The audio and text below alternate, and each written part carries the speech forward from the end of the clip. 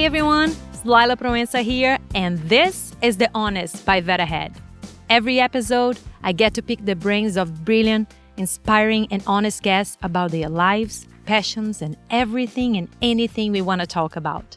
We use the veterinary world as an excuse to talk to amazing people. Today with me, I had Dr. Trina Hazzah. Let me tell you a little bit how that day went. It was a Saturday morning. I woke up early. I went to one of my favorite local bakeries. I got us some pastries. I drove by the ocean. I saw some sea lions playing. And I was received by her at the gate of her house holding a warm cup of tea. After that, her wife arrived with their little precious baby son. And then we started chatting. We went and sat down in her office on the floor. We were super comfy and we're having coffee and tea while chatting and recording the podcast. Sometimes you can even hear her cat and her dog that wanted to participate on the conversation as well. We talked about cannabis, her Egyptian heritage, life as a college student, even the mice she had in her apartment and how she dealt with that with a new cat, her dog that protected her, her story to become a mom, IVF, an adoption that didn't go through. She was so generous sharing her honest experience. We talk about feminism, raising boys, to be kind and to be also feminist. We talked about so much more. It was such a delight. I hope you enjoy it as much as I did.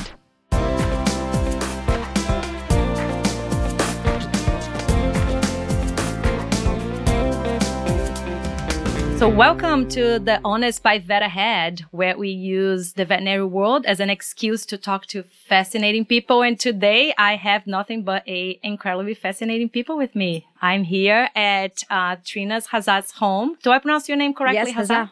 Yeah. Dr. Trina is an oncologist. She will give us a little bit of her background. And I just came to her house. It's this adorable house. And I come in and I get welcomed by her little son. It's adorable, 9 months old. Just went for a walk, like a very romantic Saturday morning. I loved it. And come in and we have pastries and coffee and she's waiting for me with a coffee mug in her hands. So it's perfect. What is your heritage with the Hazzah? Yeah, I'm Egyptian. Yeah, 100% Egyptian. Both my parents actually grew up in Cairo, Egypt. Oh, I didn't know that. Mm-hmm. Yeah, I'm first generation. And then they came to the States when they were college years. My dad got a scholarship to Berkeley, so actually came to California first. For what? For engineering. Oh, wow. What so type of engineering? He did, I think it's a mechanical engineering. Wow. Because then he ended up going to Michigan State and doing a PhD in mechanical engineering. My mother went kind of the other way. So she actually went to Georgetown University in Washington, D.C. as a linguistics major and got a master's in linguistics. I'm like looking shocked because it must have been so hard for them to get into a university. I'm saying that because it was hard for me, and this is the 21st century. But back then, did they speak fluent English? They spoke English. My mother spoke like 5 languages, which is why she did a linguistics degree. It's incredible because I can't learn any more than barely the English language, right? Like that is the hardest language for me, and I don't know any other languages. So I think we didn't get those genes. Oh my! Yeah, I think that they both worked really, really hard, and they came from really good families in Egypt. And what was interesting is they didn't know each other's family until they both had been, had finished their degrees and they were on the East Coast, my mother being in the DC area, and my father ended up working for Bell Labs in New Jersey. Oh, so they met in the States? They did. Yeah. It's Okay. like more of an arranged. I was going to say what are the odds, but Brazilians more find it themselves, and I'm sure each nationality find themselves. They do. Right. Well, because it's a family that knows a family that knows a family. And so there was some party I think they had in the DC area, and my father was then invited to meet because a lot of it is an arranged marriage. I don't know if it's the same in Brazil. Do you guys Not in have Brazil, that? but I am half Lebanese, and so that's why my we mom look is so yeah. I So my didn't know mom that. was born in Lebanon, Hakour, and she went to Brazil very, very little. my grandparents were getting out of all the war and everything, and so they came. And there's even this story, I don't know if it's true or not, that they threw all the passports in the ocean and when they were coming, because I don't know if there was any animosity at the time, and they just it was a one-way trip. They knew they weren't going back. Yeah, and then when they got here, all their names, here in Brazil, all the names got switched to Brazilian names. So my mom's name, it was actually Mariam, which is Mary in Arabic, but it got translated to Marie, which is French. I don't know. So all their names, like my uncle is Yusuf, but he went to Jose. So in Brazil, they didn't.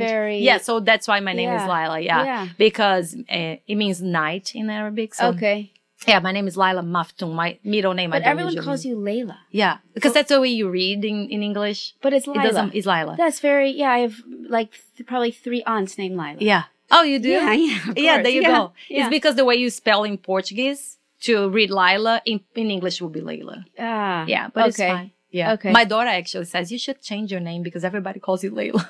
I know. It's true. I like them fine. But anyway, back to your story. So your parents was an arranged thing? It was an arranged thing, and it lasted probably, I think they were married for about 16 years. But it was, I don't know how many arranged marriages really work, right? Because it's sad, but I think you get kind of forced upon like, hey, it should work. You should just do this. Yeah. You get pressured by your family. But what was I think that the great part about it is that my mother's like super open and very, kind of, again, linguistics, arts, very like minded in that way. And then my father being, engineering is very type A, very organized, linear thinking. And what was really good is that so I have a twin sister, an identical twin sister, and then an older sister. My older sister has much more of the kind of artistic, more right brain, like my mother. And then isn't the left brain the one that's a little bit more linear, right? That is like my sister, my twin and I. Like I'll fact check that. We have at the end of the podcast, I have a segment called The Honest Mistake. So if we make any mistakes or if you use data that is not correct, I will look it up and I think I don't. Yeah, please check it. Yeah, fact check it. And so we're very much kind of in that mindset of very linear thinking. But you're kind of in the middle. Yeah, I can totally see parts of the other way a little bit. I'm that way I would say and I don't drink alcohol at all. So like I've smoked cannabis every so often, and that has now because of what I do with my life and the education around cannabis and the medical kind of aspect. I've used cannabis as medicine actually for years because I have a genetic joint disorder, and I don't refuse to take prescription medication. So I've been doing tinctures and things like this with cannabis. When I take the cannabis, then the right side of the brain opens up a little bit. And it's incredible because I get to see colors in a really unique way. I need to do that. Oh, it's amazing. You need to help me because I mean, we talked about this before, but I'm so like, I'm sometimes locked in my own thoughts in my own head. And I have fights in my head that never happen. Yeah. Do you have that? Yes, all the time. I know I'm going to go into a confrontational thing and I already know what I'm going to say back. And then I have the whole fight and the thing never happens. And like, I have prepared for this, But yeah, it's because it's the control aspect. Yes, I'm very controlling, and I hate to say that. I hate to admit that. Yeah. I was talking to my friend yesterday, and it's like, you're very controlling, and I wanted to get back. No, I'm not. I was like, no, I'm fucking so controlling. Yeah, no, I mean we are, but I think very, very many, like a lot of vets are just controlling type A people. Which is the scary part, right? And I think it can go kind of scary where you feel like you have to control every single aspect of a patient's life. Like we're going to save it. I need to save it. Fail because medicine isn't perfect and you can't always control it all. Sometimes it's the universe that controls beyond us. Then it's really hard for people like us. How is it? We've let ourselves down. We've let the owner down. We've let the patient down. And that's where I think a lot of us need to go to a different place and say, we're not perfect. We've done the best we can. And we've used all the knowledge that we've learned to really do what we can for the patient and for the pet parent. Especially in your specialty. So Dr. Hazzah is an oncologist. And I mean, you kind of know already that like your goal is not to cure a lot of times. And it's so hard. And I actually listened to some of your interviews and like how you and it was so inspiring. You saying like, my job is to walk that journey with the owner and make that journey easier and make sure that the patient is happy, right? Because now we're not trying to get time necessarily. You're trying to get quality, which means so many more different things to a dog or a cat than it means to us. Or to any other animal, right? Rabbit to a human. Yeah. Or a turtle. Oh, I'll tell you a turtle story. Sure. Oh, yeah. Okay, you're gonna love this. So when I was a kid, we would go back to Egypt almost every year because we have all of our cousins and aunts and uncles. Everyone lives in Egypt. So my parents would either like literally put us on a plane and then we would just end up in Cairo. This is just times have changed, right? We never do that anymore. How old were you? I mean, like first grade, kindergarten. I mean, it was just because they would just, you back then you could pay a stewardess. Yes, to, like, I remember. I did did that. And then you would wear that, like, so they knew. A collar with your ID or something. Yeah. And they would walk. Yeah. They And like a stranger would walk you and take you to the bathroom. I know. You would never do that with your kids right now, right? Never. So we did that. And sometimes they come or they would meet us there. But anyway. So my grandmother, I think you heard me talk about this. My grandmother loved animals, and my mother's side loved animals. She had such a huge heart for animals, which is very unique for the Muslim community because a lot of them think animals are dirty and that it can't come in the home. Well, not her. I didn't know that. That the Muslims. Yeah. Okay, I didn't know that. Because that home is a clean place for prayer, and so animals can be very dirty. Not at all how I grew up. I mean, we had animals, but so she loved turtles or tortoises. Let me say tortoises. The desert tortoise. Yeah, the desert tortoise. And they were all over Alexandria. So we spent a lot of time in Alexandria, Egypt, right on the Mediterranean. And there are tons of them, right? And people would sell them, on the street. Like, who wants a turtle? Yeah. And so my grandma said, you each get two, my twin and I. And they are the cutest babies. Oh. Tortoises are the cutest freaking babies. Oh my God, they're so cute. I know. And as a kid, we just fell in love, right? Loved it. And there was something about our Egyptian heritage. Like, it's different than getting a dog in the States, right? There's no Egyptian mutt you can get in the States. So this was like a pure Alexandrian tortoise. Yeah. So I said, well, what are we going to do? We each now have two. She said, well, take them back with you. And I said, take them back. I mean, can you even imagine the health, like the public health stuff, right? I know. And talk about salmonella and all that stuff. Yeah. We would like put on our tortoises on the table when we'd eat. And she would say, pet them while you eat. I mean, all of it, right? So. You know what?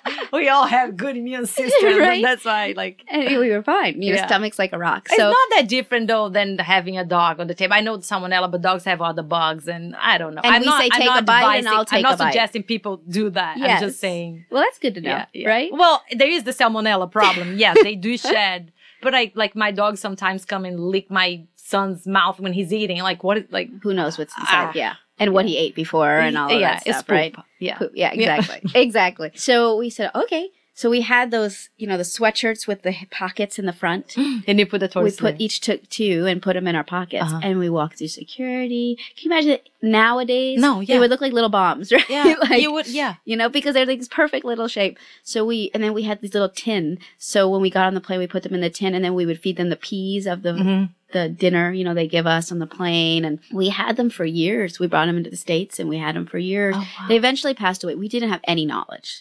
The lights, but they lived for years without, literally sand and light, and then we give them whatever, lettuce and whatever one does. But that was really cool. We named them all different names. My grandmother did the same thing. She'd name all of hers from different cities in Egypt. And That's so during your childhood, you would go back and spend vacation and things there. And do you still have family there? Everyone. My mother actually lives there full time. Yeah. Oh, really? Yeah, my mother went back, so she lives in Cairo. And our grandparents are no longer here. But everyone else, uncles, aunts. And it's wonderful because I get emails from them, like, when it's beginning of Ramadan, they say Ramadan Mubarak, like a happy Ramadan, and just checking in, and I check in on them. And so I don't get to see them very often. I haven't been back probably for maybe 7 years or so. It's been a while. But I would like to bring Landon, my son, there. I think that certainly is half his heritage. And so I think that for him, that's an important part that he needs to...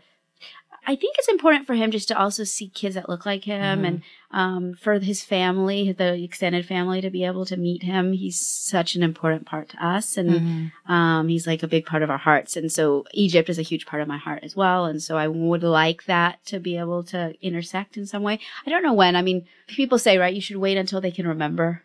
Oh, do you think? I don't know. I think you get sensorial memory, like smells and things. And I see that on my kids. Of course, they are older when we adopted them. So they have, but also their memory fades a lot. My kids already confuse a lot of their past.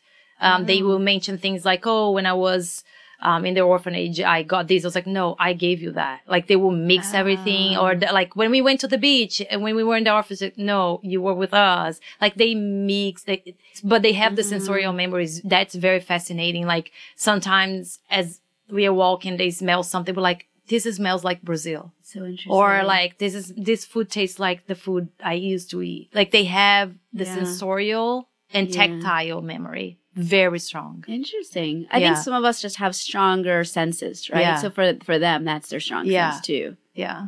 Even bad smells sometimes. They go like, oh, this smells reminds me of this and this and this. I do that too. Like I'll walk and I'll smell something. I'll be like, oh my God, it smells like Cairo. Yeah. Oh, you know, like and I'm sure you do the same thing, right? Yeah. Like there's certain things.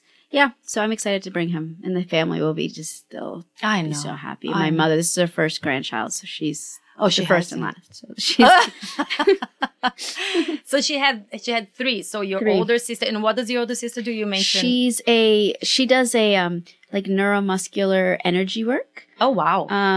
In DC, and she's married to an ex-pro soccer player who's now a sports agent. So he is sports agent for soccer players all over the world. Many of them must be Brazilian. I'm sure. Well, they were just, well, not just, but when the World Cup was in Brazil, they were there. Yeah. They go to all the World Cups, and a lot of, I'm sure they have players in Brazil that he represents, a lot in Europe as well. So they go to Europe many times a year. So it's very interesting. And then my twin is one of the largest lion conservationists in the world. How fascinating. Yeah. And so she's just doing it. And what I think you'll think very interesting is just like us, right? You do something long enough where you master it in your mind and you're like, what's next? What's next? I'm not being valued just doing this anymore. I know. There's much more to it. Okay, right? but is that good or bad? Like, I always have the next thing. I know. It never stops. I go like, oh, when I finish my master's, that will be fine. And then now I need a PhD. When I finish my PhD, I'll be, oh no, okay, now I need this. And then I move to the United States and I need to validate my diploma. Okay, but now I need to do a residency to become a specialist here. Oh no, wait, but now I finished my residency. I need to do this. It's like, it never stops. This is the conversation I have with people all the time is why is it that there are people that can be vets, just either a general vet or a specialty vet. Yeah. And they're happy with that for their whole life. I don't know happy is the right word, but they're content, right? Yeah. And is it a complacent thing where they just sit there and say, well, this is just life and I'm okay with it? But with you and I, and there's a handful of us out there that just it's not enough. And I mastered, and I think I'm great at this, but I could be better at even something else. And but what I think is, we use that information that you've mastered in your PhD and this and that as a building block for your next thing. But do you celebrate your accomplishment? Not well. I don't. I know, not well at all. I was like, master's check. Okay, next. I know. Me PhD too. check. Me too. Like, I know. I don't even know where my diplomas are. I don't either. No, like, they're somewhere. They're definitely in a not box hanging somewhere. They're definitely not hanging on the wall. No. And I like, and it's just like, well, I mean, the one thing I thought I was going to celebrate, which is passing boards, we got the news that I passed on Sunday. And I was like crying so happy because it was so rough to pass. Relief. And on Monday, we got a phone call from the adoption agency saying, you need to be in Brazil in 2 weeks to pick up the kids. And the whole process supposed to take, well, people say it takes 3 to 4 years. And we were like, okay, so we should apply now because it's going to take 3 to 4 years. Yeah. And we have, after I pass boards, we're going to have a year to enjoy life and celebrate because, you don't enjoy life. You put your life on hold when you're doing that. Of course. And just we get the news. So it's ironic, but the process took 9 months. So fast. From filling out the first form, I would like to adopt, yeah, to actually going to pick them up. Oh my God. It took a pregnancy time. Yeah, 9 months. it did. It's so ironic. But anyway, yeah, so I didn't have time. But that's something I'm always looking for the next thing, but rarely do I celebrate what happened. It's just like, oh, okay. It's like, I take it for granted, but no, I'm not trying to be, not rude is not the word. I'm not trying to be, how do you say, like when your nose is always up? Like not snobby about it. It's just like, like I really celebrate that for other people. I do too. Like, oh my God, this is huge. I know, but when it comes to me, yeah. Mm-hmm. And it's always the next thing. I know. But I have a friend called Thais Faraji, and she's like that too. And she says a lot. She has a platform on Instagram. She's like a huge feminist, which I'm learning like how huge of a feminist I am right now. But she says that, she's like, I recognize that I like to be like that. Instead of suffering like, oh, I never enjoy life. I always looking for the next thing. She's like, I like that feeling. And I need to... Of the next step. She's like, I definitely need to tailor how much I do because it's very easy for us to overdo and dedicate so much time. Yeah. So she's like, I do need to calibrate how much time I spend, but I do like that. I do like to work. I enjoy what I do, independently of what I'm doing.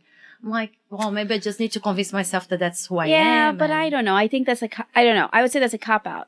Instead of just dealing with the fact that we don't recognize our accomplishments and just saying, well, I like it. Yeah, I like it too. We crave the more and the more. But do you think it's an addiction? Well, I think it's an addiction, but I also think there's something in us that feels that are we maybe not good enough, but we shouldn't be worth celebrating. Yeah. Do you know what I mean? There's something deeper that I think all of us must have. And I'm not surprised when people go into veterinary medicine with that, the amount of stuff or baggage that people have in veterinary medicine. Apparently, I think I read statistics a while ago that there's a significant amount of, I don't know, I'll use the word baggage that people have in veterinary medicine, right? And that's where a lot of us go to animals for that. We can take care of animals because perhaps we weren't taken care of as well or whatever it may be, right? And so, and no one necessarily celebrated our accomplishments at that time when we were young, so we don't know how to do it, right? And so, but we probably then go above and beyond for other people or for our kids, right? Because we don't want them to have that. There's something in us that we want them to have the ability to celebrate for a day or a week for their birthday. Some people, I mean, you almost think, geez, some people will say, it's my birthday week. And I'm like, birthday week? I barely have a birthday day. Like, I'm just like, tell people don't even. Friends, they take the day off at work because it's my birthday. I'm going to take the day off and celebrate myself. I'm like, what? Yeah. It's just a day. I know. But no, it's like the day you were born. I know. And some people will literally say, here's my week. I've decided to do breakfast here. I'm going to go hike here. I'm going to go to a party here. And I'm thinking, oh my God, like this is, we should celebrate ourselves like that. So this year I think the first year, I'm going to take a half a day. This was like the best I could. I was like, great. I'm going to work half a day. And then I'm going to go home because it's my first year with him, right? Like to be able to say, I'm celebrating my birthday with my boy and I want to make sure I'm there with him before he goes to sleep, right? Yeah. So like, I don't know what half a day in oncology. When is your birthday? Next Wednesday. Oh. This Wednesday coming up. Oh, wow. How old are you going to be? You don't 41. Have to say 41. 41. It's something else. I'm turning 39 in April, so I'm like, wait for the 40. Is it a change? I think so. I think so. I mean, it was for me, it was a big thing. I had to sit with it for a second. I'm starting to think about that already because realistic is kind of half of your life a little bit. Yeah, totally. And it's just, what have I done? What have I done? Do you see?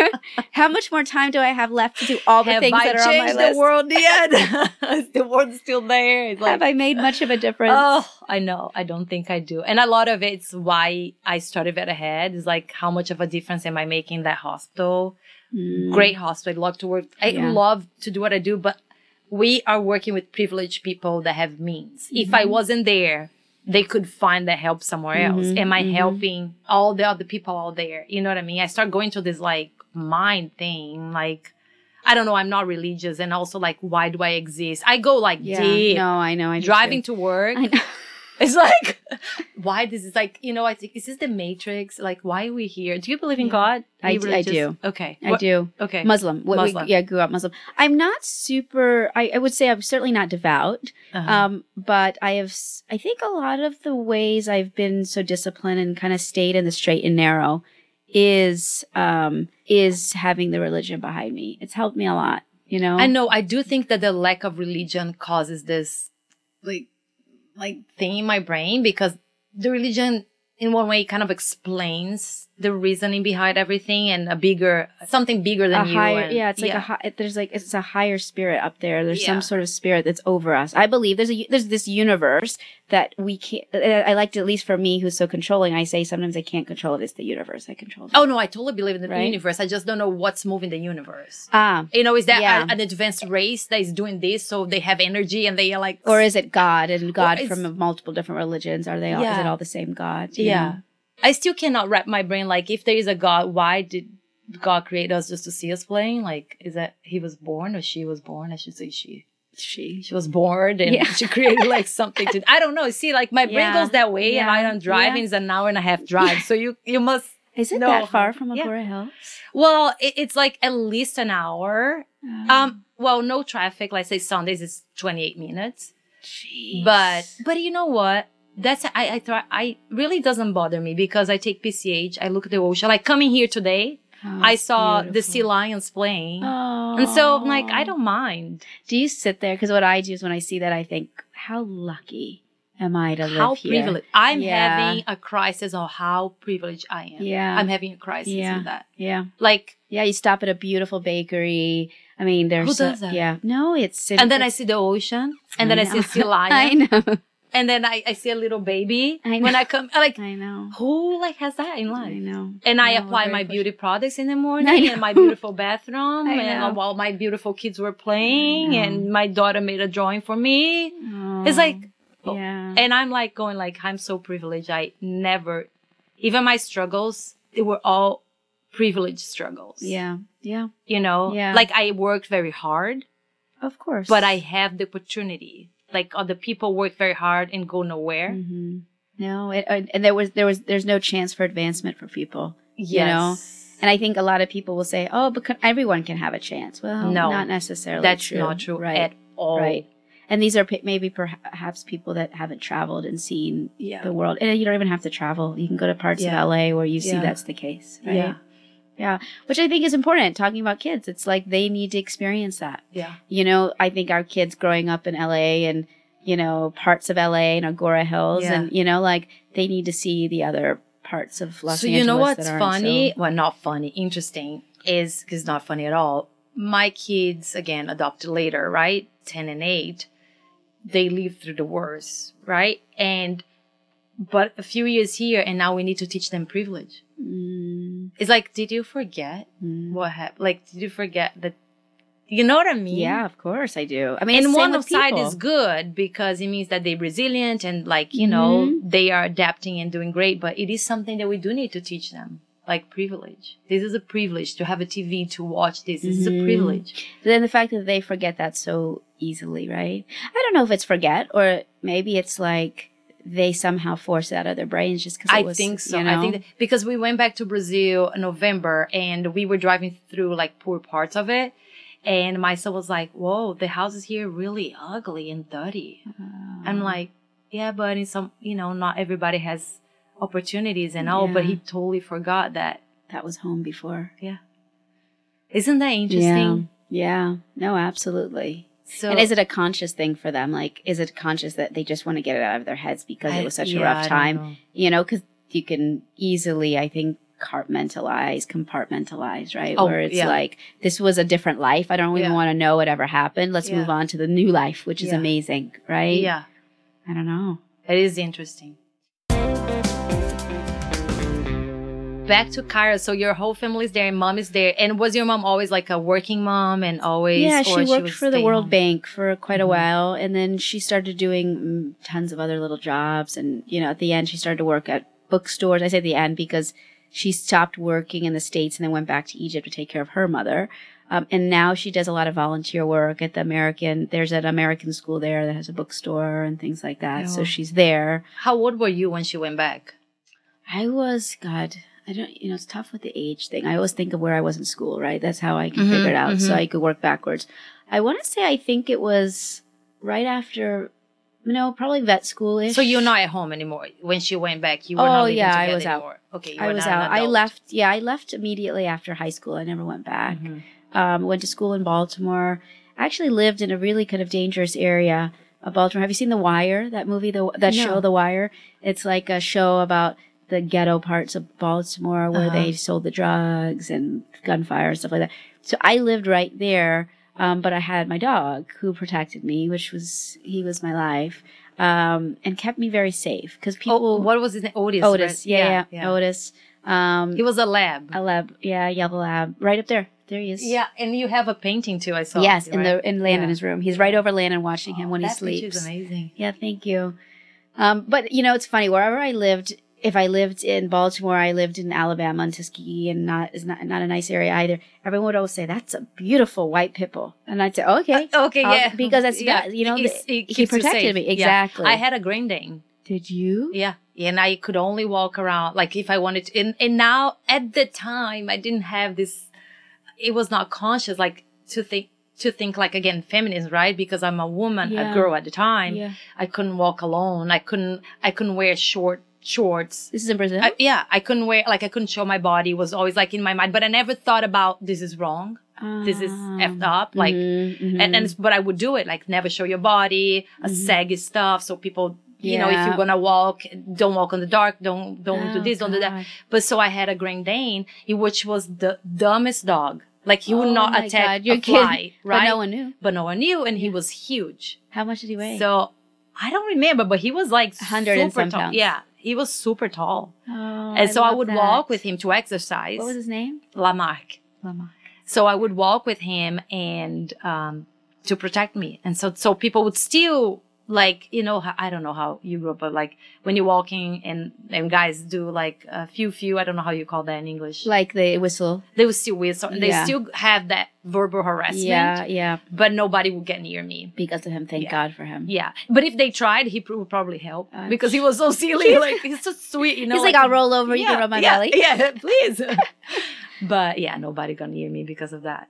It was like it's like a facade. You put it out there just as he's my guard dog. You should have put chains on him or something. Yes. I did have those spiky things. Yeah, that's the way to do it. I know. But yeah. So you grew up like that too? Yeah, I think, so I grew up in D.C., really nice parts of D.C. So I actually grew up in a really nice area and went to high school in a nice area. And so it was all really safe there. And then it's funny, just as soon as you run out of money, right? Like then things change very quickly. So going to college, I didn't really have, what college student has any money? And I lived off campus because I had the dog. So I paid $50 a month to live. Wow. In this hood of an area. But it was a home. We had mice all over the house, right? And I remember I was the worst. And of course, your dog didn't do anything about it. Nothing. He'd sleep through it. He would like wake you up and, hey, go take care of the mice. Yeah, there was like, you'd see them running. And the worst part was, you have whatever food you could afford, right? Like crackers and this. You go in at night, open up the cabinet, and the crackers were like half eaten by the mice. And it would just be like, when you start like cutting your crackers to the parts they didn't eat, right? Then life has gotten real tough. Where do you draw the line? Where? Like it was just something. And so then I said, well, I have to get a cat because cat will kill us. Sure. Right? So I go outside and there's stray cats everywhere. So the first cat I ran into was a orange and white tabby. And I was like, hey, you want to come inside and live with me? And so I just picked up this cat, brought him inside, and he became our cat. And we just named him Cat.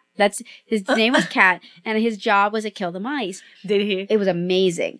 Oh, nice. So if I hear the mice up in the cabinet, like scurrying in the cabinet, I'd throw the cat in the cabinet with it and close the door, and you're like, bam, bam, bam, bam, bam. It was like Tom and Jerry, show. Oh my God, I grew up with that. Yeah. Oh, Tom and Jerry. Yeah, totally. It was just like bam, bam, bam, bam, bam, and then The cat comes flying out of the cabinet, but then there's like 3 dead mice. It was amazing. Oh, wow. And so he was awesome. There was a lot of mice downstairs in the basement. I'd throw him down in the basement. He'd come up with like, I don't know how many. It was the perfect cat. Yeah. And then I brought him down to Alabama with me, and it didn't last for long because he really hated it down there. Mm-hmm. So we ended up just bringing him back to Baltimore. Mm-hmm. But he served his purpose. Like he was an awesome, and we did our job, which was we fed him. Yeah, take care of him. And he would sleep. I mean, it was so, he'd sleep. There was no heat really. So we'd sleep in the bed with me and the dog because it was so cold. So I'd be like, come on, guys. This is like a perfect like pre-vet student, right? I was like, come on, guys. And the dog would get in, the dirty cat would get in, and we'd all sleep in this little bed. Oh my God. It was. No, I didn't even have that because my parents paid for my college and everything. Oh, nice. Do you see what I'm saying? Like how much privilege? And in Brazil, the culture is a little different too. Like you don't leave your house when you go to college? Unless you go into college in a different town. Oh, but you went to college in your town? Yeah. Oh, that's so nice. I did leave my house on my own because I wanted to, but I didn't have to. I left, I think I was 19 or something. But you don't have to. In Brazil, it's very common. Like you stay to your 30s nice and you leave your house when you get married.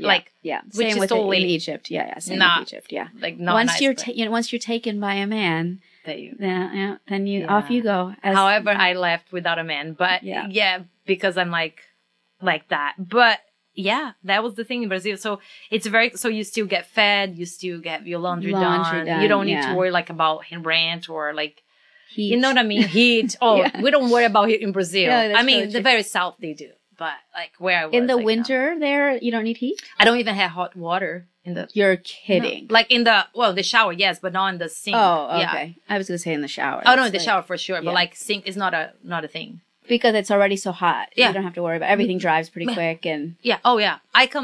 Where I grew up is as dry as LA. It's the weather is like very similar to LA. Brasilia, the capital. Very. Wait, so what's they the have capital? Brasilia.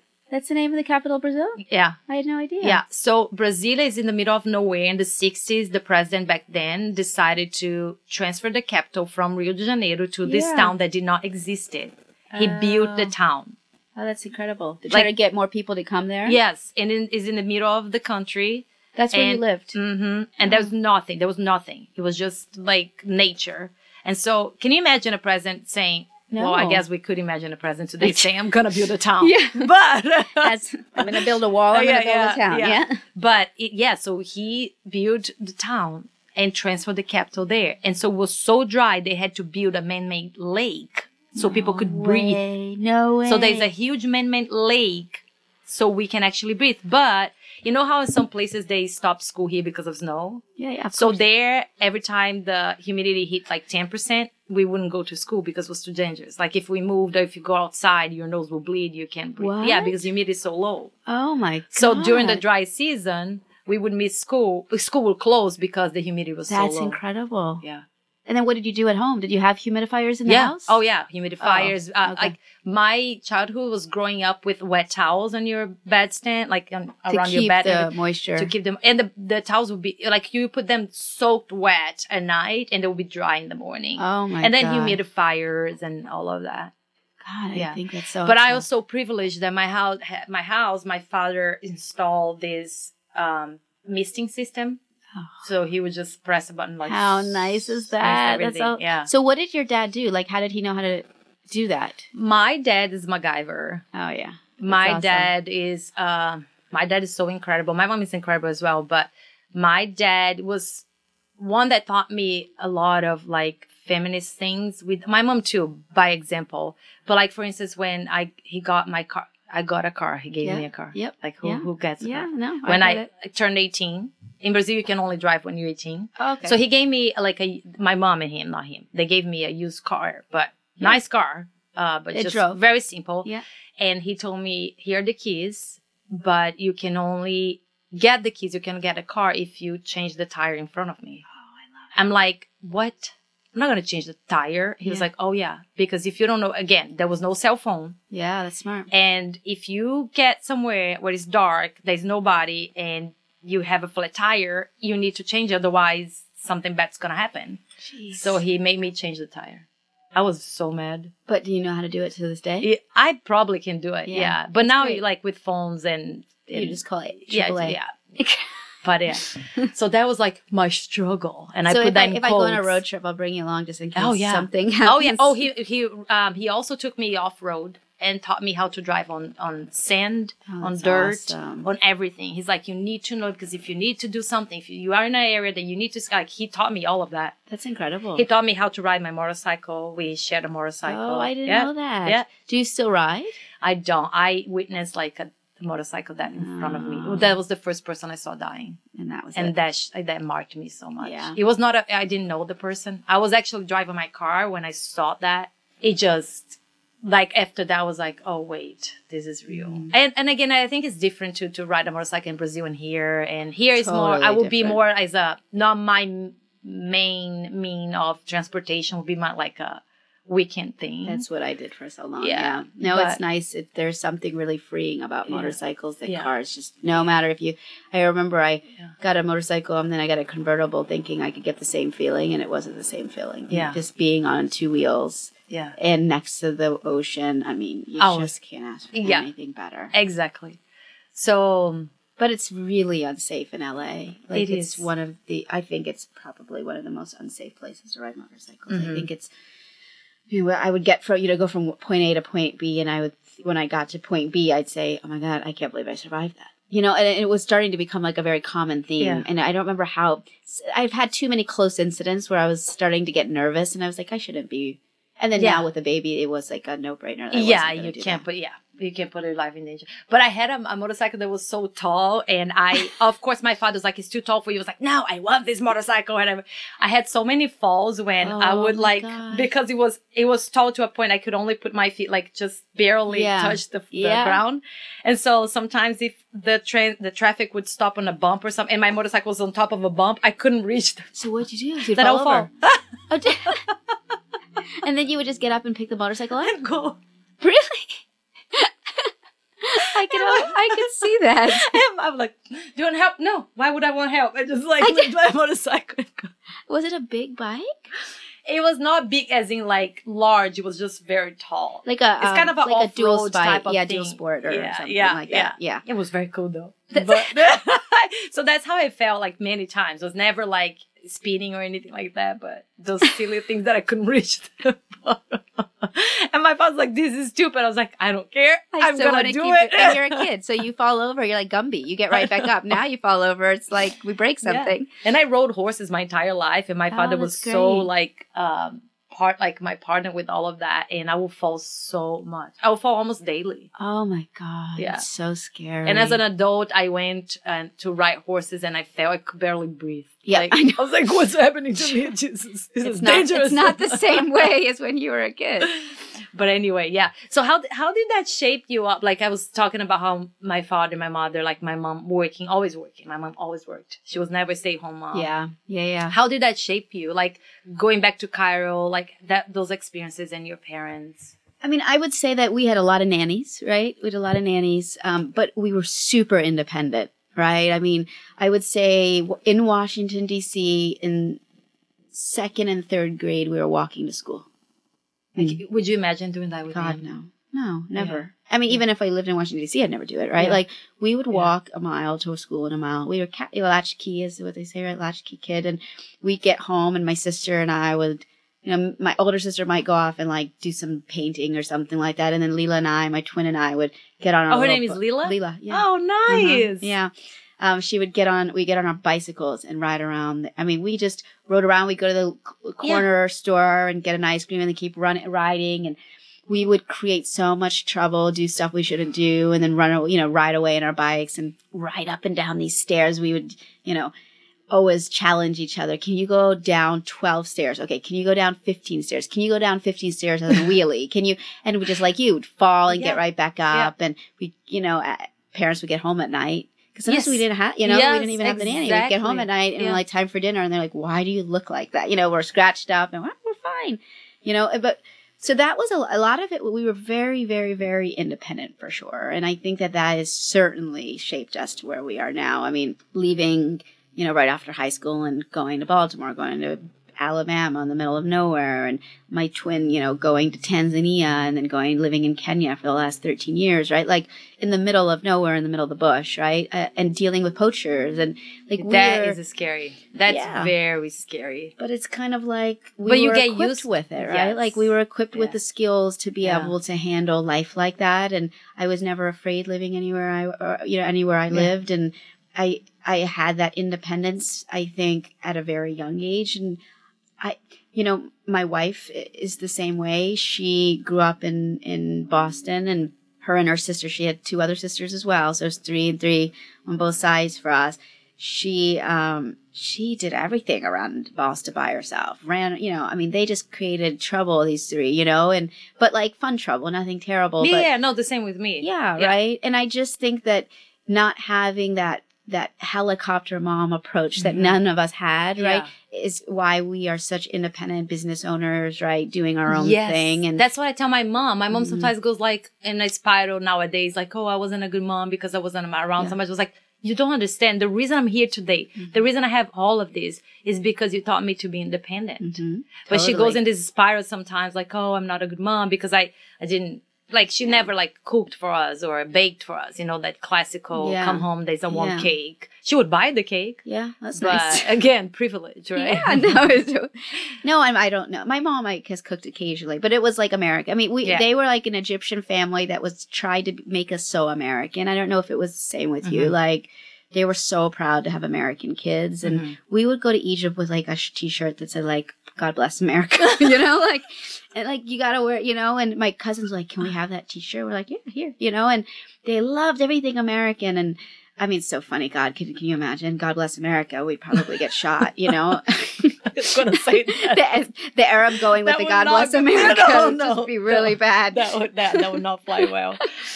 So how do you feel? Like, do you think you're going to be able to do that to your son? Like, teach that level of independence? We want to. We're just, it's hard because of society now. That's what I'm saying. Mm-hmm. I mean, look how you are with your kids, right? You can't let them just, we talked about it the other day, right? Like, just having them go off and do stuff is scary nowadays because it's just times have changed in such significant ways where the safety factor is no longer there and the trust of neighbors being good. And not saying neighbors aren't wonderful. There's certainly some, but it's not what it used to be. And I think I'd be too afraid.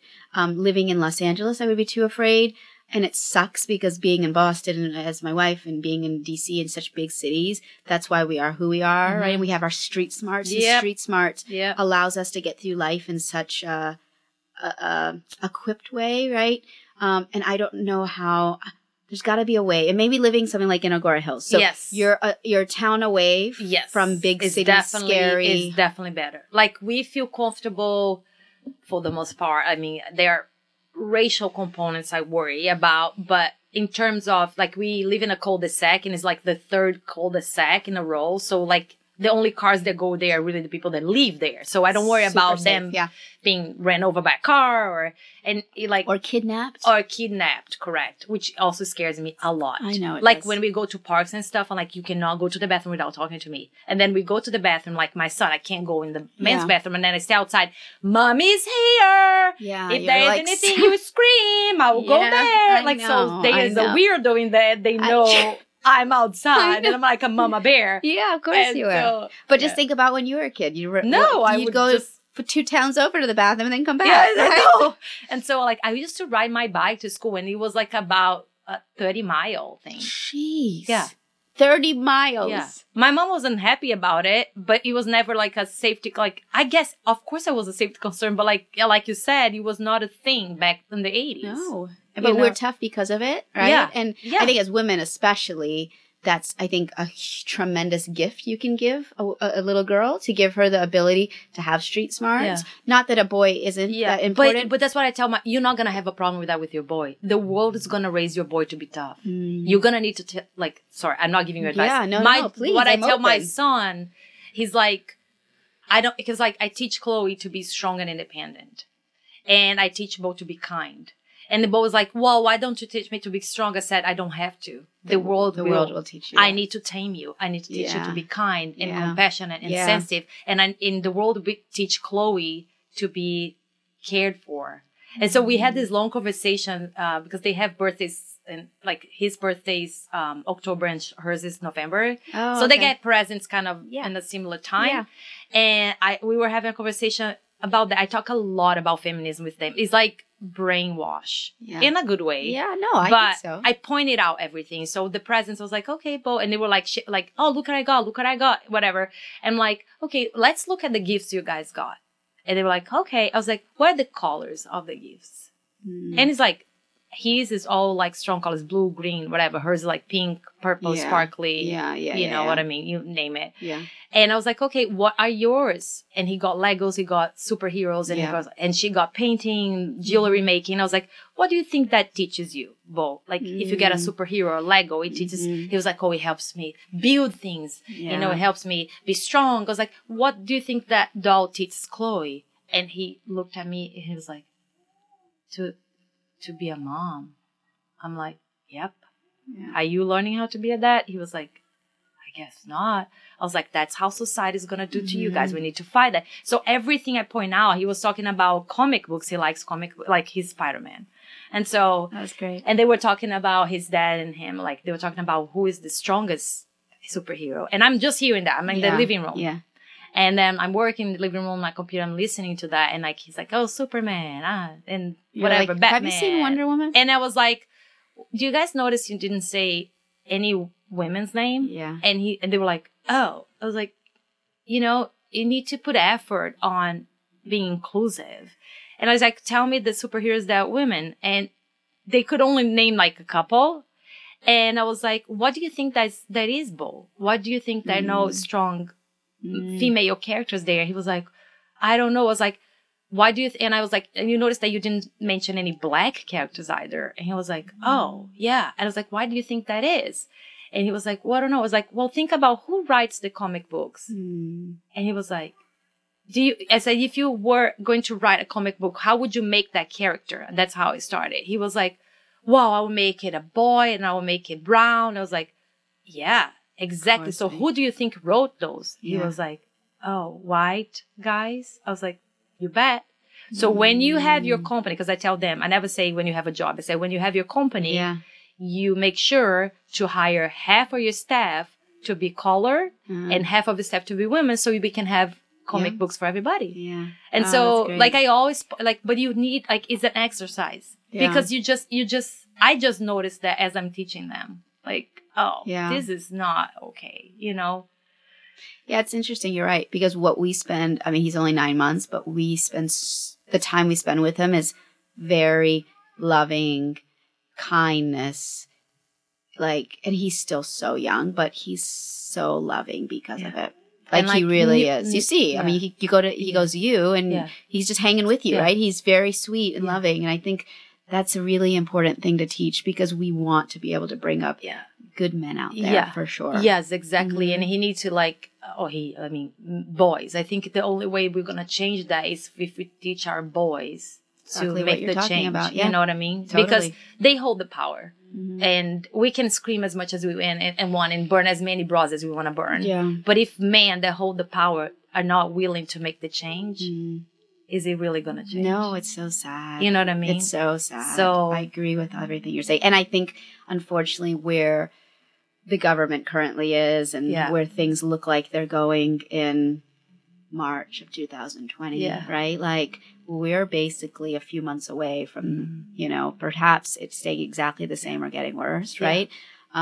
Which is really sad. And how do we make the change except do it with the children? Because you can't change the mindset. Yeah. Well, it's very difficult to change the mindset of people that have been set in their ways for so long. Yeah. It's really, really sad. I've been sexist my whole life without even noticing, like unintentionally about like telling, like the other day I would tell I was going to tell her, cross your legs. I'm like, wait a second. Why am I telling her to cross her legs? Yeah. Like, no, of course we all grew up in it. You know what I mean? It's ingrained in who we are. So you have to say, well, how do I then change that? Yeah. And also show your daughter that you don't have to be that way. Like, I'm going to be the woman that changes the tire or does it. Yes. And that will inspire her to do the same thing, right? And you don't, I was, you know, you're 37, I think, when you had them? When you got them? Yeah, about that. Right? Yeah, 37? 2 years ago. So I didn't go, you know, have you guys or get you guys when I was 28 or 25, like a woman should, I have a full career and have doctorates and have this and that. When I was settled and ready, and I had in our world ever accomplished, we never accomplished, but somehow accomplished parts of our mission in life, then it's time, right? Yes. And I think that goes into the idea of, well, now that we've gotten so far in our life, how much of it then is dedicated to the family, right? And it's really hard because we fight against that. We are not these women that stay at home and take care of our kids. There's so much more. But what they bring us is a type of joy and happiness that we don't get when we get a doctorate, or we don't get when we get past our boards. They allow us, I think, to celebrate every day that we can't celebrate ourselves, right? So, and maybe that's okay, right? Maybe it's okay to say, we're celebrating what we've been given, like the amazing gift of these kids that teach us things that we couldn't teach ourselves, that we don't even know how, we don't have the tools, but they are giving us those tools. And I think that I reduced my days at VCA. I think we've talked about that. I was working 4 days, and then I'm now 3 days. And what a difference it's made being around him, right? My level of happiness has increased. Perspective, right? Totally. And my ability to say, well, I get to have some of this day with him, and then the other day I get to work on my business stuff, right? And but it's my working for me and the better good of the change that I can bring in this world. And the change I can bring in this world through a veterinary hospital is much, much smaller. It's on a case by case. And I'm not saying that that's not powerful individually. Impactful for some families, yeah. Totally. Like I feel very honored to be part of that.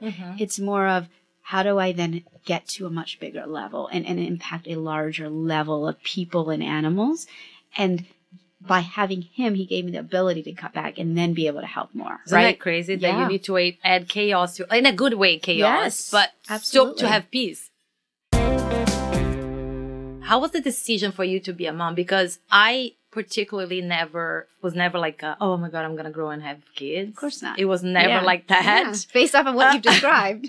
And choosing to adopt older kids was a selfish feminist choice. I, in theory, biologically can have kids. I never tried.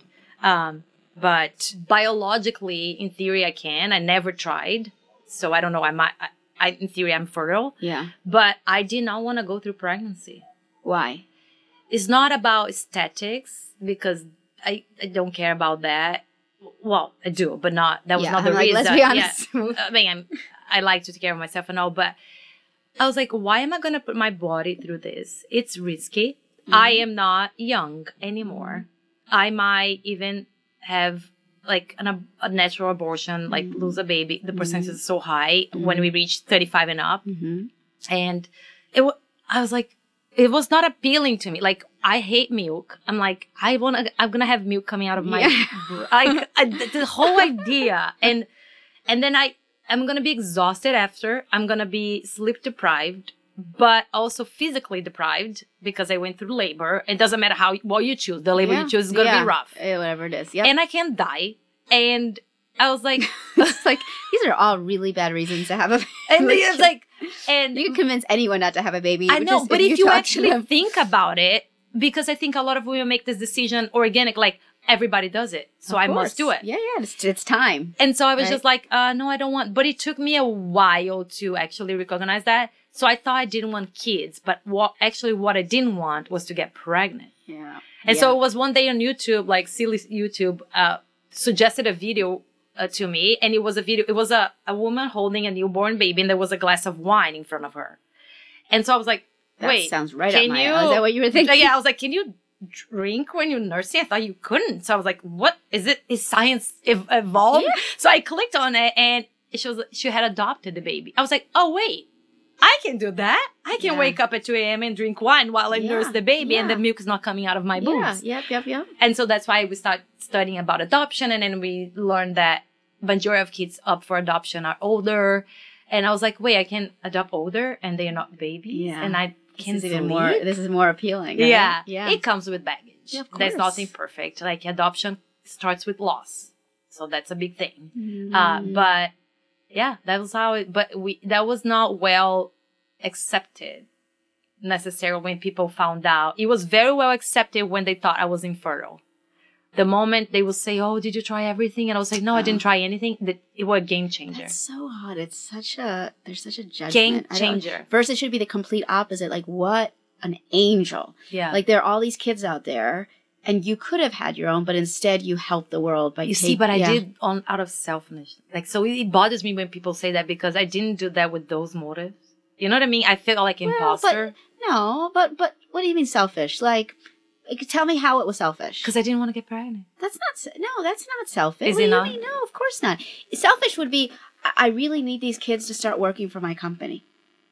Oh, that's a good idea. No, I'm kidding. You gave me an idea.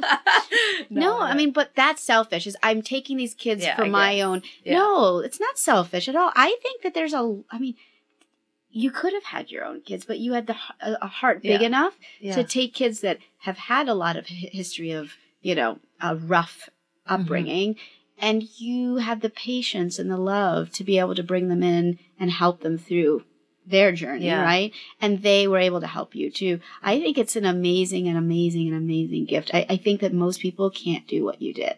I'll take it. No, how was it for you? The decision, like, did you want to have kids? Was that something? No, I was like you. I didn't care either way. I was so career focused and so, again, they're so independent. Like, I have all this stuff I need to get done, right? And there was never an end to the get done, right? As we discussed initially. And then I met Amanda, who is the kindest human being ever, who's my wife now, and she. How old were you when you met? Oh, it was like 4 years ago. Okay. I didn't know that. Yeah, 4 years ago. For some reason, I thought you were having together for like forever. Yeah, like you guys look like a couple that has been together for. Yeah. Well, I don't know. I think it's when 15, 20 years. You know what I mean? It's like when you know, right? Like it's like a perfect match, and she actually was on the adoption list. I think I told you part of this, right? She was on the adoption list for probably 2 years to adopt independently. Correct. Badass. Yeah.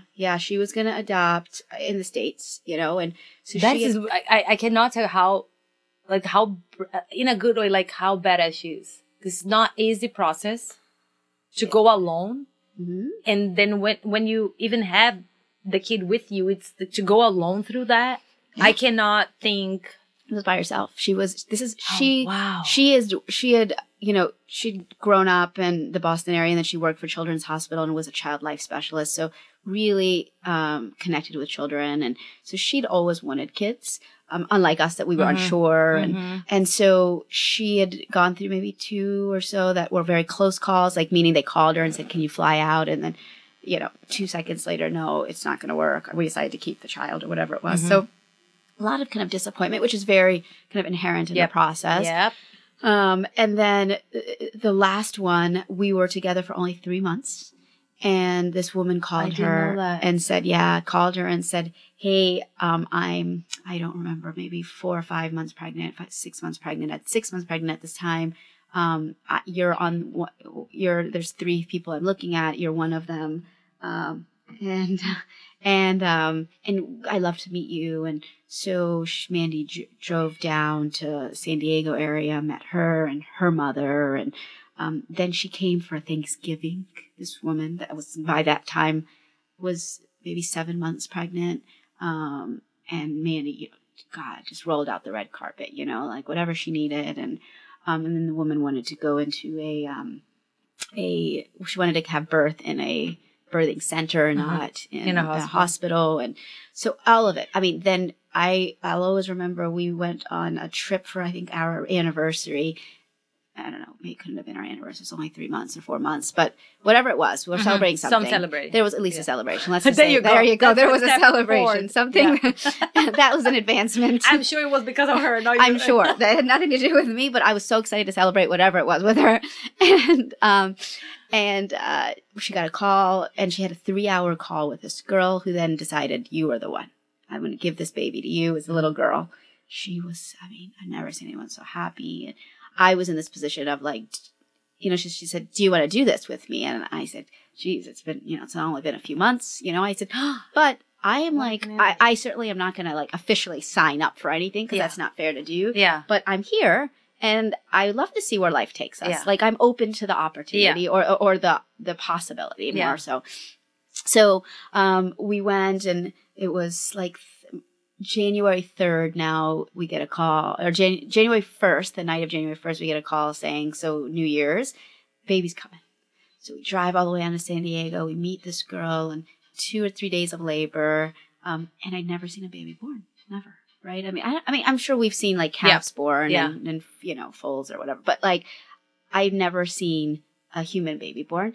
And I saw like this baby just like came out. It was like, it is impactful. It's really like, and then Mandy got to cut the cord, and I mean, it was just this. And for about 36 hours or so, she was, you know, feeding. The biologic mother would still do some breastfeeding, but Mandy would do some bottle feeding, and we got to do skin to skin, and I mean, it was just like the sweetest little girl, right? Like, I mean, and she just, there was something about her, like she cried a lot until she got with us, and we would hold her, and she'd stop crying.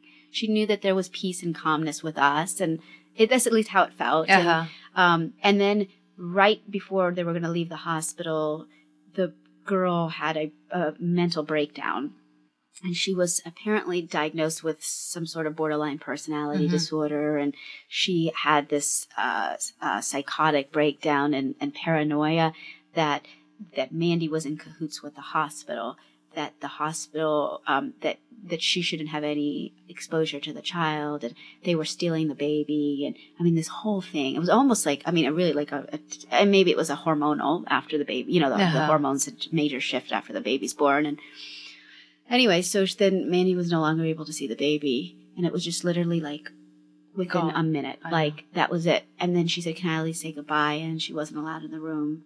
So, and I had driven back to LA the night before to come to work. So thinking that everything was going to be okay. Yeah, I was going to meet her, and then, you know, and so I remember I had a bunch of appointments, and she called me crying, and immediately I was like, we got to cancel the appointment, or just move them to other doctors if they needed their chemo. You know, I don't want to deprive them from chemo, but I couldn't be there. I had to go. And that's when I made the decision. Like, there was something I cared about more right now than what we do so well, which is come to work every single day, do our job and do it well. I had to make the decision. And so I left and went and picked her up, and that was it. I remember walking out of the hospital. We were carrying a baby car seat empty, you know, and I just remember that feeling like, oh my God, this is like, I was okay. I mean, I was okay. I was devastated. I was sad. It's traumatic. I was so sad for her. And then so about 2 months later, I took her on or even a month later, I took her on a trip to Mexico. Probably wasn't the smartest thing because it was Zika virus there, and we were having the conversation about baby making. But in my mind, it was like genius. And then and so it was like, I'll take her over there, and so we could have some time away. Get exposed to the Zika. Until the whole point of the conversation was to have the conversation of, there are two women, why don't we try this? Because I think that it was so emotionally taxing, that process, that I couldn't do it again. It is very emotionally taxing. And I didn't think that she wanted to do it again. And so it's just like the universe again was so kind of incredible in how it all happened. Is I had a conversation with her there and said, while we were in the water, you know, in Mexico, I said, like, why don't we try ourselves? Like, this is a whole different ball game. Like, I get it, but why don't we try? And then she said, well, would you do it? And I said, yeah, I'll do it for us. I need time to like work through it mentally, but like I am okay. Like I would rather try. And I think it was more because if a baby comes out in his mental health or whatever it is, I could just blame it on us. Right? I know. Right? Then blame it on someone else and then almost hate that idea where I just like, sorry, you got that from Auntie so-and-so, Auntie Lila. And so, right. So my Auntie Lila, right, is little special. So I think that, so that was kind of part of the decision. And then right when we were leaving Mexico, she got an email from the adoption organization saying they went bankrupt. Oh, I remember that organization because that was the time we were looking for adoption agencies, and we saw, and we were Googling, and we saw it's in LA, obviously. Yeah, independent. I know exactly, It's called Independent something organization or adoption or agency. Yeah. That's exactly it. Yeah, I think that's we looked it up to choose it, but at that time it's when everything happened. I mean, luckily. The exact same time. That was like the day we were went leaving. with a different one. Wow. And so it was just meant to be. So that we decided to go through the process, and we went through IVF, and every part of it was just... IVF is brutal, isn't it? It's brutal. In a way, I mean, Yeah, I think on your body, it's a lot. Yes. Yeah, that's what I'm saying. Like injections daily all of that. And for me, it was a lot of, it's a bit of a miracle because when I was young, I was going to Johns Hopkins for all my doctor appointments, and the doctor said to me, because of your hormonal imbalance, even as a child, 16 years old, I'm not sure you'll ever be able to have a baby. And, then I didn't care. I was 16. Yeah, I was like, yeah. I wasn't affected by it at all. I was like, well, I'll just be successful in other ways, right? I know. It was fine. Like, I literally didn't skip a beat, right? But then as I went through life, I remember always having that in the back of my head. So when we went to the OBG here for the fertility doctor, he said that, and she's like, well, let's just see what happens. And I remember the first round didn't go well, and she's like, maybe you should get an egg donor. And I was like, I don't like the way that sounds again, right? So we said, well, why don't we try? So wait, you were about 39 when that, okay. 39. I mean, really much older. Yeah. And I had this history of not being able to. Yeah. And I said, well, why don't we try one more time? And I had this, she was like Angel. Her name was Dr. Nefertiti, and she is that's a great name for a gynecologist. Right. She was the acupuncturist and herbologist. Oh, okay. She had a PhD in acupuncture and in fertility. They say it does wonders for acupuncture. Amazing. And I actually didn't do well. I could not stand acupuncture, but what she did was literally change the eggs inside my body. I mean, I can't describe it. And as an integrative oncologist, I believe in it.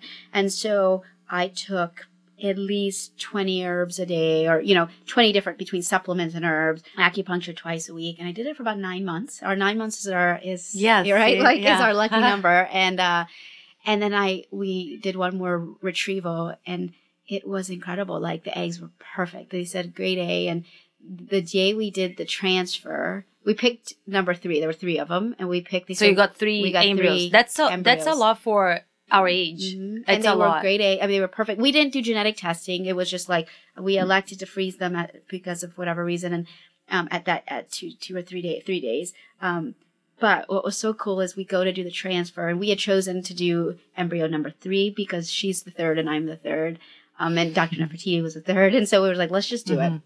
So we go in, and this little Asian woman with a hazmat and we suit. implanted just one. Just one. Yep. We didn't want more. Yeah. We knew what we wanted, and we said, let's see what the universe brings us, right? Yeah. And so, I mean, if that one split, well, we would just have that 2, is what it is, or 3 or whatever. Yeah. So I guess 2. So what ended up happening was she walks in, this little Asian lady with a hazmat suit walks in to do that. She brings the catheter with the embryo in, and she has to say ID number, blah, blah, blah. Obviously you don't want to implant the wrong embryo. And she comes in and she says, in all my 30-some years of practicing embryology, this is the most beautiful embryo I've ever seen under the microscope. I mean, what? So I look over, and Nefertiti's crying, and and like Manny and I are just like stunned, we're like, this is like, let's just do it. Let's see. And within, 10 days, our fertility doctor, Dr. D, was just amazing. She was out of town on vacation with her family, and it was time to get the results.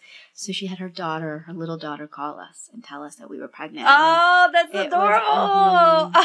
That's so the whole process was incredible, and the staff there was amazing. And CMD Fertility in Westwood, they were phenomenal. And Nefertiti is what I think really changed it to make it work. Like, that was without her, it wouldn't have happened. I know that in all my heart. And I'm a very firm believer in the alternative medicine. And I lived through it. I was surprised to hear that you couldn't stand acupuncture.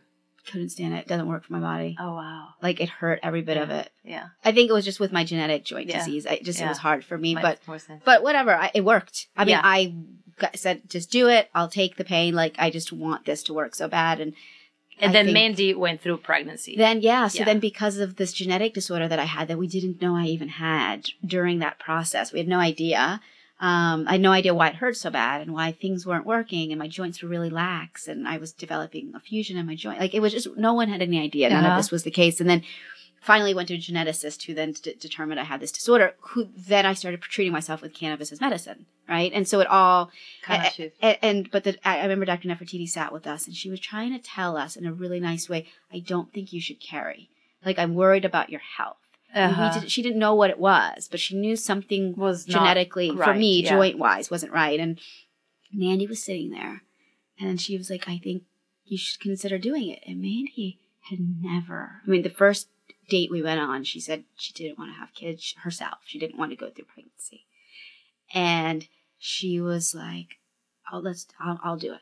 You know, like she just was like, I never thought I'd ever do this. I ever wanted to do it, but seeing what I had gone through, and I always said I passed the baton off. Yes. Right? I did my part. I passed the baton off. And I knew once the embryo was inside of Mandy, she's the most calm human being. It was going to work. And I think Dr. Nefertiti knew that as well. And it literally, like, she is this perfect womb for this baby. And he's here and he's perfect. And so when I was studying, because there is such a thing as embryo adoption, you can adopt an embryo. So let's say you have your embryos if you want to place them for adoption. Yeah, of course. And I was reading about that at one point for some reason. And there are also genetic characteristics of the biological mother that I will need to fact check that, but I don't remember exactly what part, but meaning like mending DNA could be embedded in the embryo. Yeah, no, it is. So he's got 3 different DNA. He has a donor, me, and Mandy.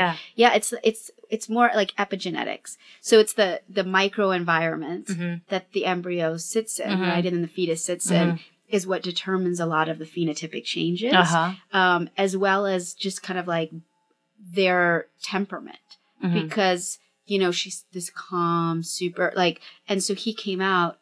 So, I mean, even the doctor's like, he's the calmest, you know, like, and he's it's very not calm. me. Yeah, I can tell you that. Calm. My type A is not in him, thank God. Although I see him do some OCD things, and I'm like, you know, he's like closes all the doors in his puzzle, and I'm like, what are you doing? We came to the room, you arranged the plant, you took the dry leaves, you arranged the paint. I was like, okay, I know. She's like me. Okay, yeah, exactly. Home, can't help it, right? I can look at it, it bothers me. And I don't know how he'll be. I mean, your life is like written on a mirror here. It's like, God, can you be any more controlling? Right? I know. Last, I want to talk to you about cannabis because that's and please dumb me down because I don't know anything. Yeah, and but I did tell you I tried something because I want something to slow my mind a little bit without like affecting my judgment or. I mean, whatever, just want to become calmer and see things clearer. Maybe what I want is to be less controlling. Yeah. And it feels really nice to let that go, right? Yeah. And so, but I don't know anything about cannabis and probably chose the wrong things. It never does anything to me. Like nothing. Not even hungry. Yeah. Like you don't even get the munchies. That's not even fun. No. You can't even enjoy what you're eating. No. Yeah, there you go.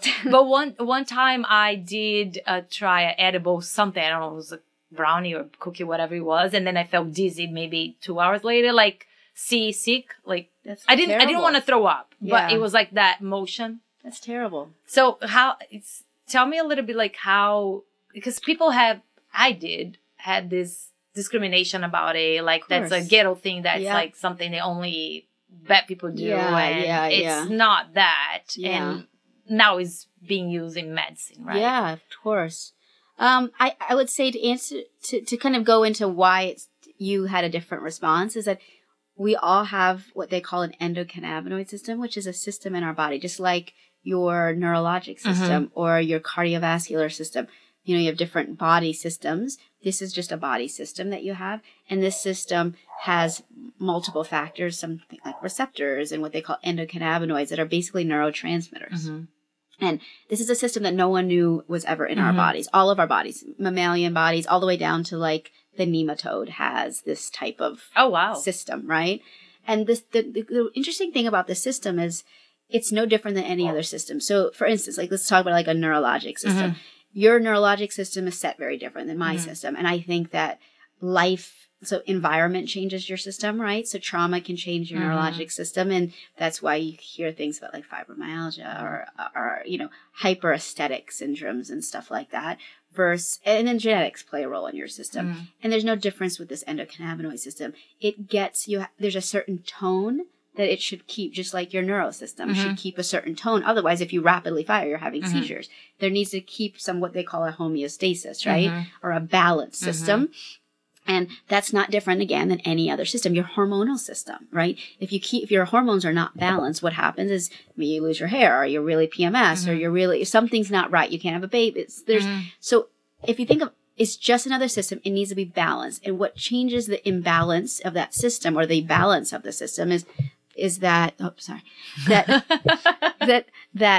is sometimes environment. So stress can change that balance. Disease or like chronic disease changes that balance. So once you get that imbalance, cannabis, the whole point of this cannabis plant is it actually, there's something called phytocannabinoids, things like THC and CBD and other cannabinoids, and there's probably over 150 of them now that exist within this plant, which is crazy, is that they can modulate the system, and the goal is to bring them back to a balanced state. So I am as ignorant as not knowing the difference between CBD and THC and all the others. So there's literally, say, like 150 of them out there in the plant, in the cannabis plant, right? Of these CBD, THC, and then many others. Let's say, 145 others, 150 others, right? They all play unique roles in our bodies, and some may play more of an anti-inflammatory role. Some may help with stress. Some may help you disengage mentally with things. So when you not want your brain to stop working, so that one particular, let's say THC, right? That one cannabinoid will have a different response at a low dose. So if I give you a very low dose, it may actually stop those rapid thoughts and make your brain relax. Versus if I give you a high dose, it might actually make you really paranoid and turn your brain on crazy. But you have to figure out, it's not just a low and high. Because I think what happens is people, scientists and the kind of the public say, well, if you take a low dose, you'll go to sleep perfect. Yes, there's that statement that might be true, but it's not for every person, because your system may be more imbalanced or less imbalanced than my system. And so because it's not just a black and white, you need to have it this way, this is kind of the general theme. However, your body may need a little bit more to balance. So in a person that has, say, an acute insult, acute disease, a little bit might just be able to fix it right up. But if you have chronic exposure to something that's, say, chronic pain, then to be able to fix that, you might need a whole lot more of that plant, parts of the plant, to then bring you back to a balance. Because the whole goal of this system is to balance your body, right? Which is really kind of cool, right? So we have something that keeps us in homeostasis. And you can tell that because whenever there's cancer or whenever there's an abnormality in your body, you oftentimes can get an upregulation of some of these receptors. And that makes sense because your body is like, holy moly, I need more of these receptors to then get these endocannabinoids, or in this case, phytocannabinoids from the plant to help balance the system. Because these cannabinoids don't just balance, they balance with the receptor.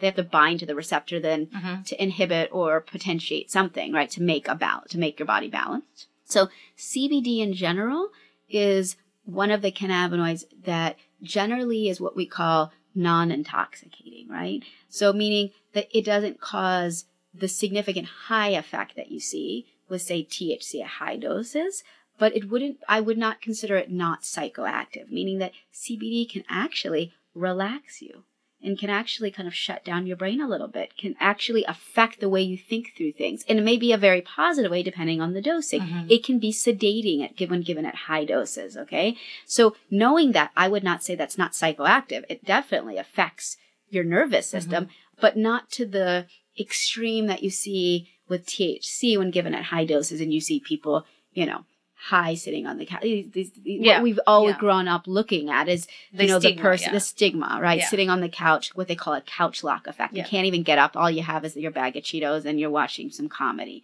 I mean, I have used it for medicine now for so many years. And my friends, my family will tell you, like, I am the least person to sit down and watch something.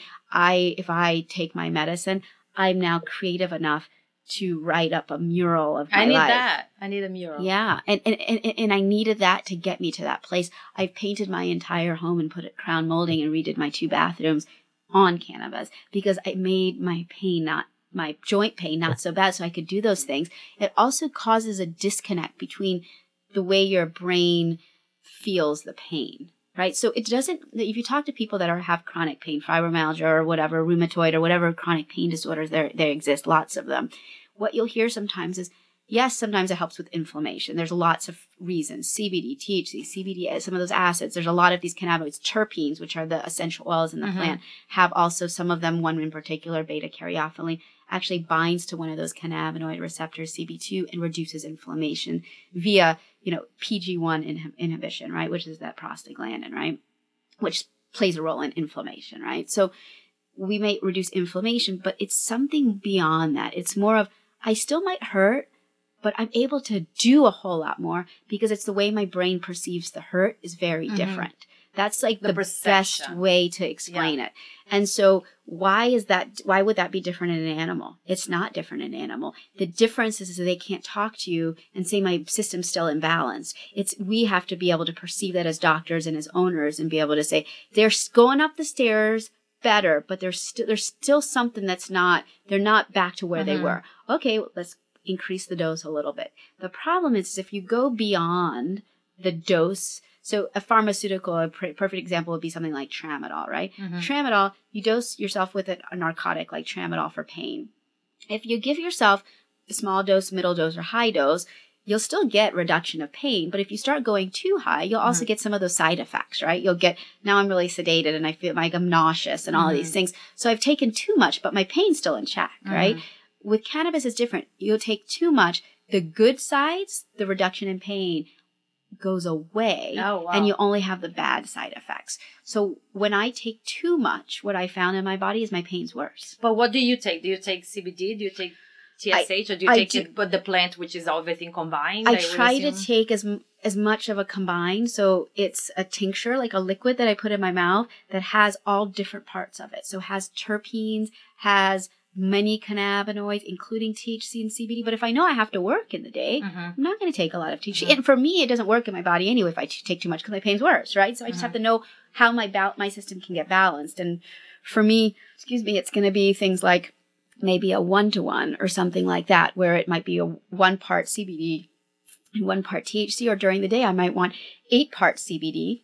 So you tailor during... Exactly. You tailor it. So, and I think that's where cannabis medicine is going to go. So you really, like, if a person like me wants to try the benefits, like, what would you say? Like, because I can ask you questions, but majority of people don't. Like, should they go to a doctor? Should they go to the place that sells it? I would be careful going to the place that sells it, because the problem with the place that sells it, like the dispensaries, right? It's, like high school grads that just say, hey, this one's really fun, you know, and that's not what we're looking. I mean, it's okay. You can look for it. There's nothing wrong with psychoactive effect. My God, what's the difference? That's what kills me is people that are so anti. I'm like, but you're drinking wine and drinking beer and getting drunk and they think it's fun. No. That's even worse. That's way worse. Because it's socially covered as like not dangerous.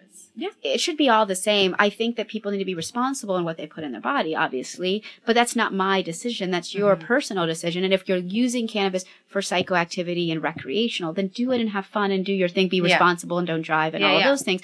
But if you're doing it for medicine, then it's a very different approach. And for you, it's like, I want something to kind of slow my brain down, but also open up that, that right side and make me very creative and allow you to think beyond what your brain would normally go. Because that's what happens with us that are so linear. We only think to a certain place. Yes. But when you open up the other side, holy moly, now you can see things in a totally different light.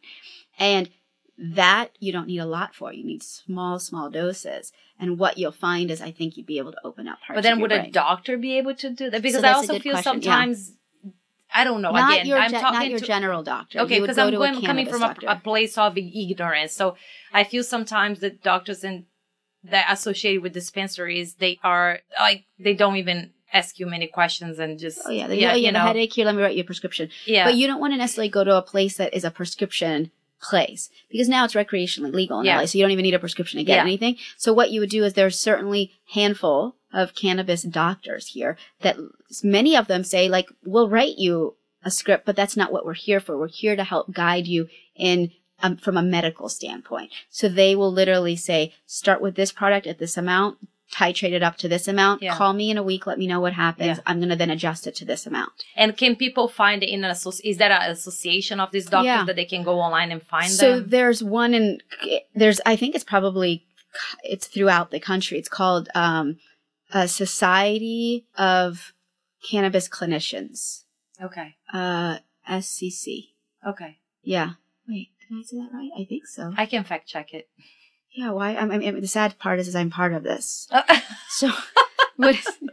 Wait, we can look it up very quick. I think it's SCC. Yeah, I think it is. Yeah, SCC. It's Society of Cannabis Clinicians. Yeah, I'm pretty sure I'm correct.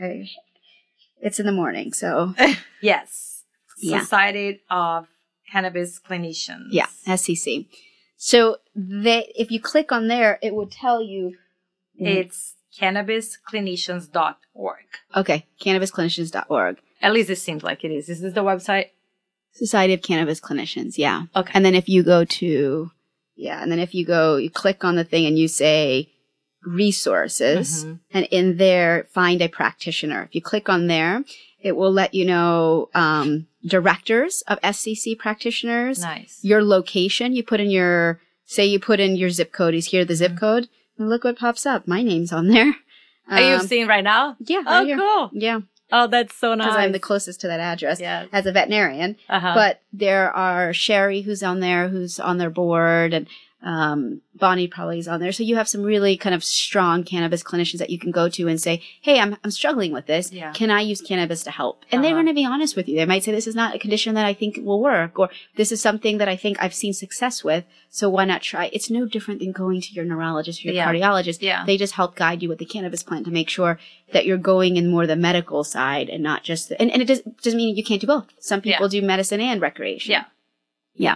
Does that help? Yeah, that helps a lot. Because Okay. I think what I get lost is like knowing where to find a resource, I can say that, trustworthy person, and like going that way. Yeah. Yeah. And I know that way you use it also, like the vehicle, like it's inhalant or edible, or it all impacts to the absorptions quicker, Of course. slower, like any meds. Yeah, absolutely. So you may decide for you, smoking is it works the quickest, certainly, but it's the shortest lived. Yeah. So if you want something that is almost, if you would consider it like a time release, right? Takes a little bit longer, then maybe an edible is the way to go, where it gets you several hours, 6 hours, let's say, and that gets you a little bit more through the day and reduces your pain, or anxiety is a big thing. I think, it's funny, a lot of the veterinarians have come to me and asked me for anxiety formulas, right?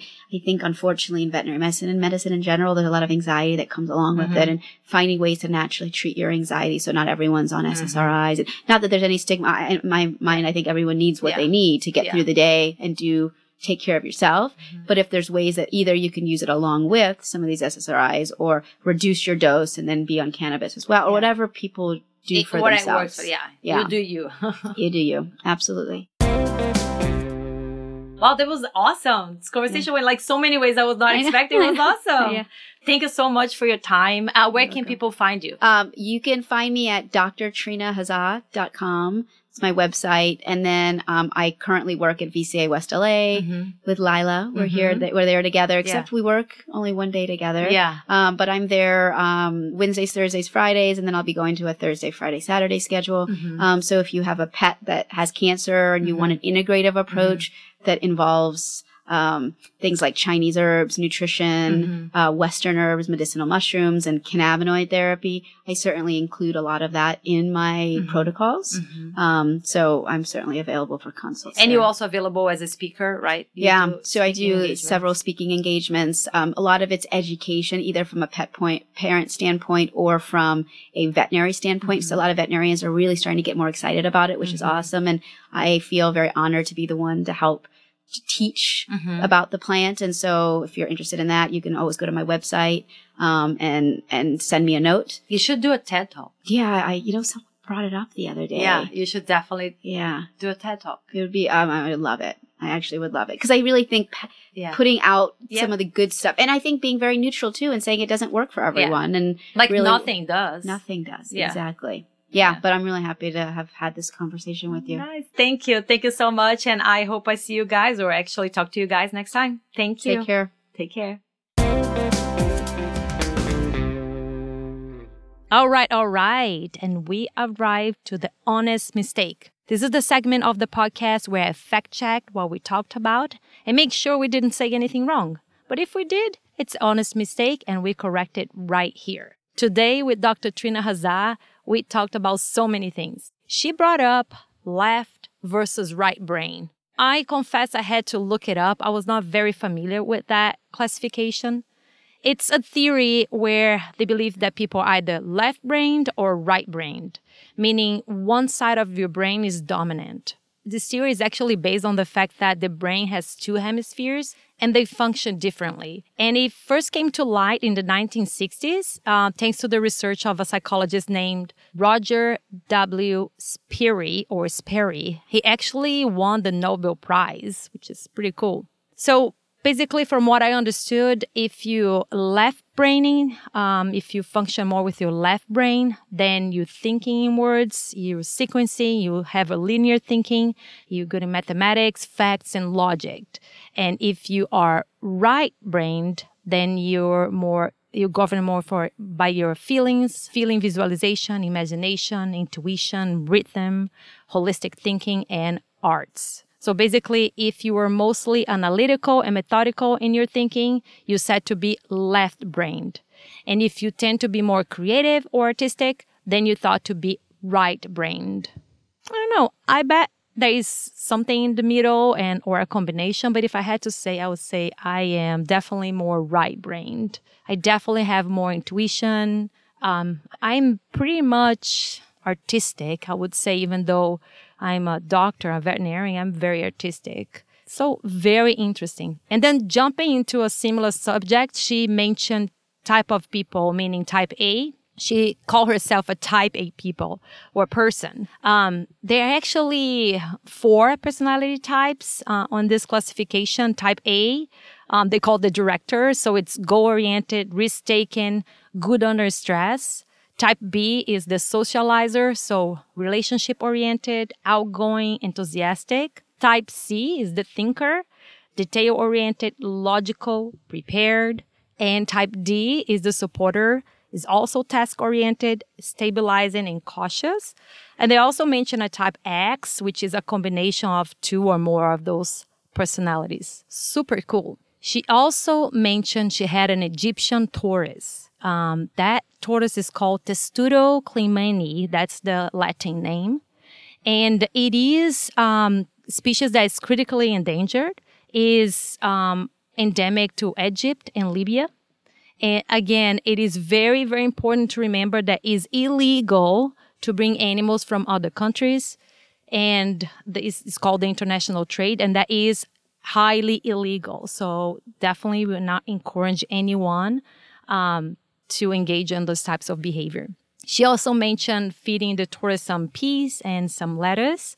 As a zoo veterinarian, I had to bring up what is a correct diet for a tortoise. So tortoises are herbivore animals, so they are plant-based animals. They eat a variety of grasses, a variety of leaves, sometimes also flowers. And so in captivity, we need to try to mimic that. Tortoises should not eat fruit. If they do, it needs to be minimal. The same with vegetables. So mainly they should eat plants such as grasses and leaves, especially dark leaves. The iceberg lettuce, for example, a lot of people like to feed that, but that's offers very poor nutrition and is not recommended. They also should receive a calcium supplementation, and this calcium needs to be without vitamin D because you can very easily overgive vitamin D. So instead of that, they need to be exposed to direct sunlight. So if you're out there and you have a tortoise, the best thing you can do for your tortoise is to expose to direct sunlight daily, always offering some shading, some areas to protect and hide. Water should be always available, even if it's a desert species. And you can also supplement with a UVB light and heat if they are indoors.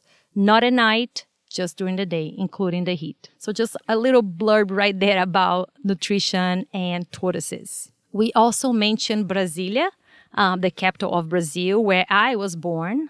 We mentioned that it was built on the 60s and by a president, but I failed to mention the name of the president. The name of the president was Juscelino Kubitschek. He was the 21st president of Brazil from 1956 to 1961. The construction of Brasilia began in 1956. And it was the declaration of the city and the inauguration was actually April 1960. So it's a very young town, a very young city. Lúcio Costa, he was the main urban planner. And then Oscar Niemeyer which was a close friend of Lucius. He was the chief architect. And Joaquim Cardoso was the structure engineer. And Roberto Burle Marx was the landscape designer. Brasilia is beautiful. If you are into architecture, you should definitely go and take a look in Brasilia. It's amazing. It's shaped as an airplane and has a man-made lake, as I mentioned during the podcast. It's gorgeous, gorgeous, gorgeous. It was built in 41 months, as I mentioned, from 1956 to 1960 when it was officially inaugurated. So I recommend you definitely look at some pictures because it's gorgeous. And that was it for our honest mistake today. We didn't actually say anything wrong. It was just some curiosities that I want to bring to you and expand on what we said. Oh, before I forget, actually, there is one thing that I want to kind of correct or expand. It was about salmonella shedding in reptiles. Reptiles, majority of them do shed salmonella. So that can be a very serious disease in humans. It's zoonotic, meaning humans can acquire that. So please make sure if you do have a reptile, every time you handle them, wash your hands thoroughly. Don't touch your mouth. When you clean the environment, the same thing. If you have little kids, don't let them play with reptiles unsupervised. Make sure they are washing their hands after so they don't contaminate themselves with salmonella. So it is a zoonotic risk. I didn't mean to say that it was not a risk. I didn't mean to underscore the importance of that disease and that bacteria. I didn't want people to be afraid of it, afraid of having reptiles, as long as you have hygiene and wash your hands, you should be good to go. And you maintain your reptile healthy with good nutrition and, again, good hygiene, cleaning the environment and the enclosure, you should be good to go. That's it for today, guys. I hope you liked our honest mistake, and I will see you on the next podcast.